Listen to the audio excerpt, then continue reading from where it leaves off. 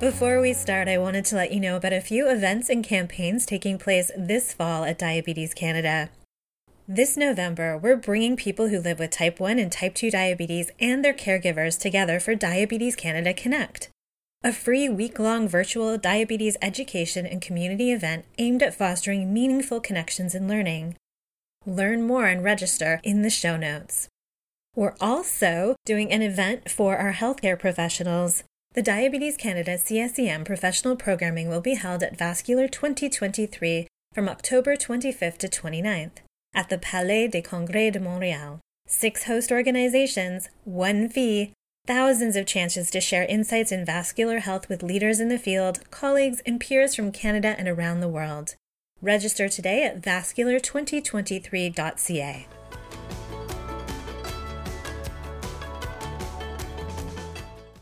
Exercise is important for people with type 2 diabetes, and you don't have to run a marathon or hit the gym daily to get great results.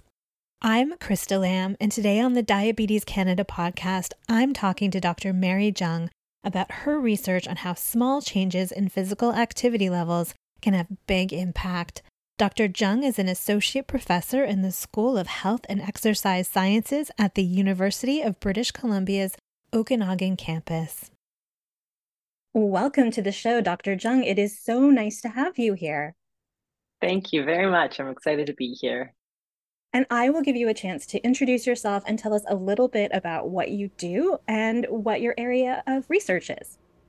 Sure. My name is Dr. Mary Jung, and I'm at the University of British Columbia on the Okanagan campus, which is residing on the Seal Okanagan Nation.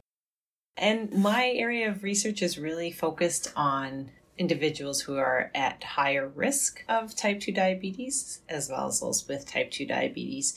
And so what we do in my research lab is develop diabetes prevention programs targeting diet and exercise behavior, and work with individuals that, like I said, who are at higher risk or are experiencing type 2 diabetes, and just support them in ways that we know are evidence-based and effective, so that they can reduce that risk and maybe even prevent progression of type 2 diabetes.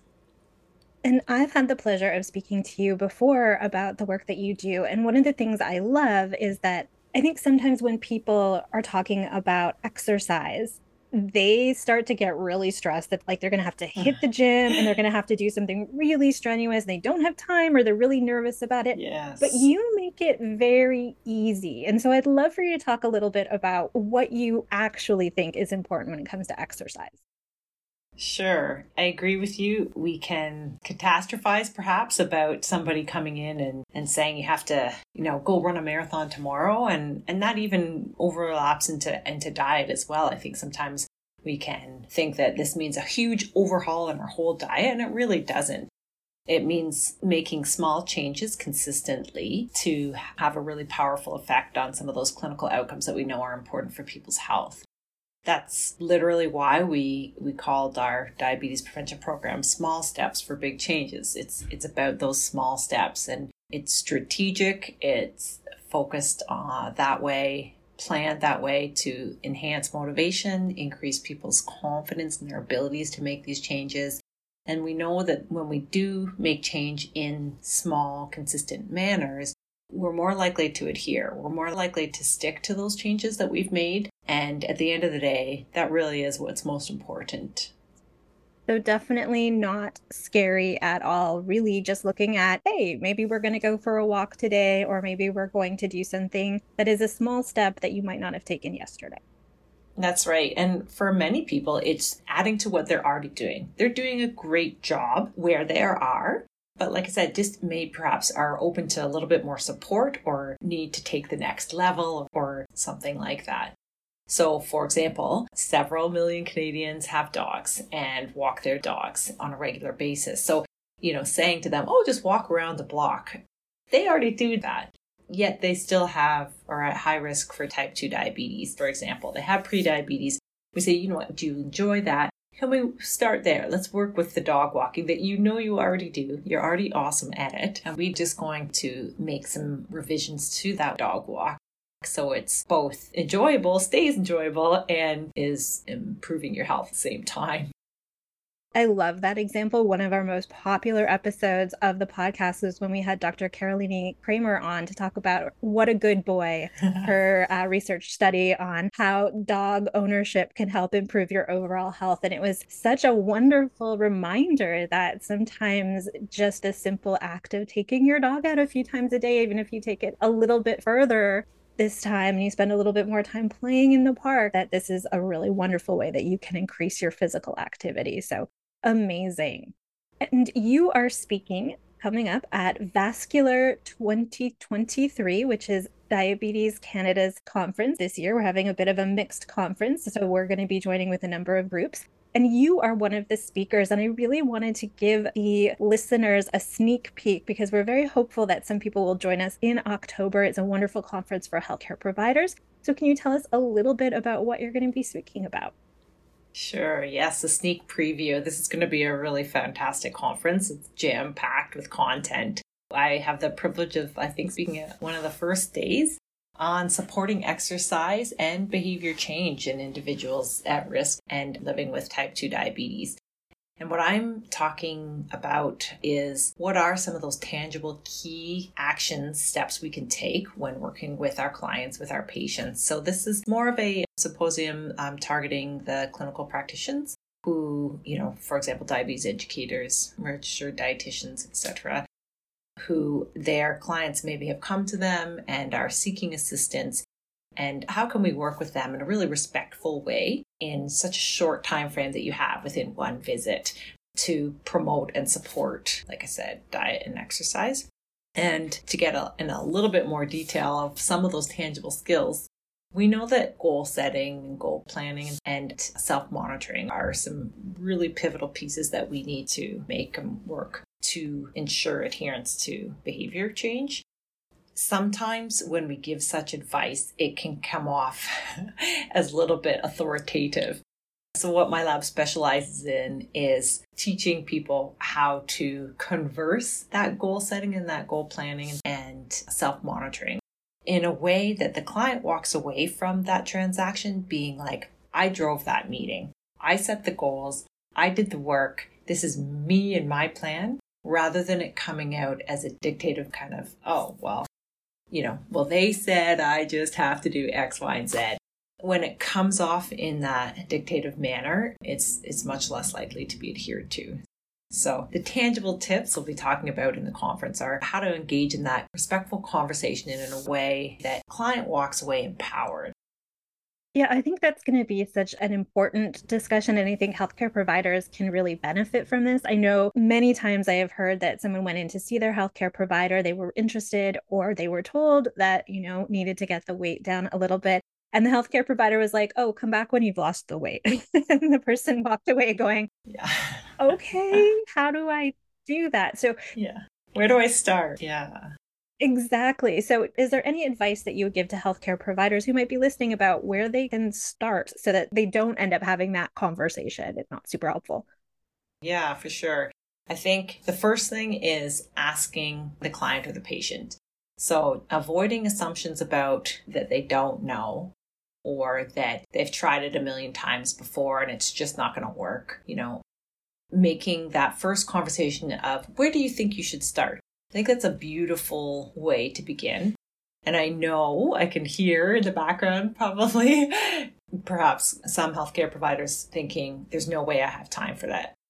The really interesting part about this behavioral counseling research is we've shown that it actually significantly reduces the amount of time that we converse with somebody when we start with opening the door for the client or the patient to share with us what they already know. And so refraining from many assumptions and asking, where can we start? You've been told to lose weight. Where do you think a good place to begin would be? Amazingly, even in that moment, if they haven't thought about it before, people will know. They'll know, well, don't touch my jubes, don't touch the cream in my coffee, but I'm willing to X. Perfect. What a great place to start. Let's set a goal around that. What do you think would be realistic for reducing, whatever it is? And the same goes for physical activity. And I guess the other piece that I would recommend is where behavior change is so challenging. And I bet every healthcare provider has personally experienced this themselves. And so bringing that common humanity perspective to the conversation, maybe not tackling increasing physical activity and changing your diet and not smoking and increasing your sleep. And when we open phrase it as where would you like to start, this also gives us that permission to go, you know what, we're just targeting whatever behavior they said. And then we can, in a follow-up, add to that if they're feeling really good about the changes they've made. Then we start adding on another layer. And I think that's really great advice. And I wanted to ask you too about people who may be wanting to ask their healthcare provider about this, but they might not know how. And when you have that quick meeting or that quick appointment with your physician, they might be very much like, okay, we got to deal with this. How can you bring it up that you would like support with this? And what kind of way would you start that conversation? That's a great question. And I hope people do, because their health is so important. It should be the forefront of what they want to change, what they want to discuss should be the leading piece of the conversation. Now, I know this is different in different provinces. One option would be to ask, is there resources? Is there support available? Some provinces in Canada do have, the beautiful opportunity to work with a kinesiologist or a behavior change counselor or even registered dietitian, etc. And so just asking that physician for a referral might be a great place to start. If there's comfort within the physician relationship they have and no resources are available and you want to directly ask that physician, asking about, here's what I've been thinking of doing. If somebody is so motivated to have this conversation, starting off with telling what you have been doing and then asking for advice or opinions or what's the next step would be a great idea too. And I think that's wonderful advice. A question now, a lot of people, and we've been asked a lot about this on the show, are looking at medications now for losing weight. And I think that for some people, that's a perfectly reasonable and acceptable option. For some people, that might be the best option. So when they decide to make that choice, though, they should not just give up on exercise. That doesn't mean that we're not going to be, wanting to be fit and active. So do you have any advice for people that may be deciding to use some of these new therapies to support their type 2 diabetes, but also want to continue to be active and fit? Right. Yeah, I think that's a big part of it is, for example, weight loss was the goal of beginning a certain medication. And that weight loss does occur, then you can see the motivation for exercise perhaps having weighted, perhaps just remembering that the side effects of exercise are so multiple and they're all beneficial side effects. So we know that, experiencing and living with diabetes also comes along with an increased risk of cardiovascular disease. And we want to be exercising for all of those other good pieces, as well as, of course, helping keep our pancreas happy too, and all bits and parts of our body and our mental health as well. Just like you said, it's just so important to do both, as well as, of course, the same goes with continuing that healthy diet that I'm sure people are following, right? We can think about it because of all the beneficial side effects, but also to help the drugs work better. They will be combined to have a better impact. I think it's really exciting that we have so many options. And that's why I think it's really important to remind people that we have so many options and that there are ways that you can feel better depending on what works best for you and your body and your life and the barriers that you face. So I think this is really great. And I wanted to ask you, because this is another question we get a lot from people who listen to the show. They say, you're always talking about walking and you're always talking about doing, starting small. Are there exercises that we don't talk about that much that people might consider? Because if you hate walking, you're not going to go. If you hate some of these things, absolutely. What are some of the other sort of starter exercises people could try? Yeah, I think we want to remember that, unfortunately, here where I live, some days the air quality is not a good place to be. So that means staying safe and staying indoors. And so that can be things like yoga. It can be about stretching at your desk or your chair. It can be about, watching a 10-minute online free exercise clip so that those types of activities can be done safely and are good starter points. And those don't have to be cardiovascular based. Like, it doesn't mean walking in one spot in your living room. There's some really great resistance training exercises that can be done. Like I said, yoga or Pilates type activities. All of these, there's no wrong with exercise. That's the beauty of it. If you are doing a piece forward and moving your body, you're doing it right. Another piece that I think we forget is that activities of daily living also count, right? If you're gardening, that counts. If you want to paint a room in your house, that can count too. So yeah, just all of those would be great starter points. Or like we said, if it's the dog walker who wants to take it up a notch, dog walker begins gardening, and that kind of thing. They all add up. Yeah, as someone who spent a lot of time gardening over the last few years when I really didn't have a lot of other things I could do, I was like, wow, this is a workout some days. It's pretty amazing the things that you can do. Yes, seriously. And so as we start to wrap up, I wanted to ask you a little bit more about your research because you have a lot of research projects that are going on and they're related to health and exercise. But are there any projects that you're really excited about right now? It's so funny because I was just thinking to my own this past weekend. And so, yeah, thanks for asking. We're really passionate about supporting those who have traditionally not had much service. And so when we talk about equity owed, equity deserving groups, we're thinking about segments of our population who maybe don't have access to continuous healthcare provision or programming like diabetes prevention programs, or maybe they technically live within that radius, but they don't have transportation to it. So a lot of our projects in the last 3 years have transitioned into more really focusing on equity deserved groups. One of them I'm so excited that we're doing is with the Kelowna Central Okanagan Food Bank here in British Columbia. And I also have the opportunity and privilege, I've been volunteering with them for 3 years. And we're speaking with people who are such hard workers, and the food provided, it's difficult to bring together healthy meals each and every time on such a limited budget.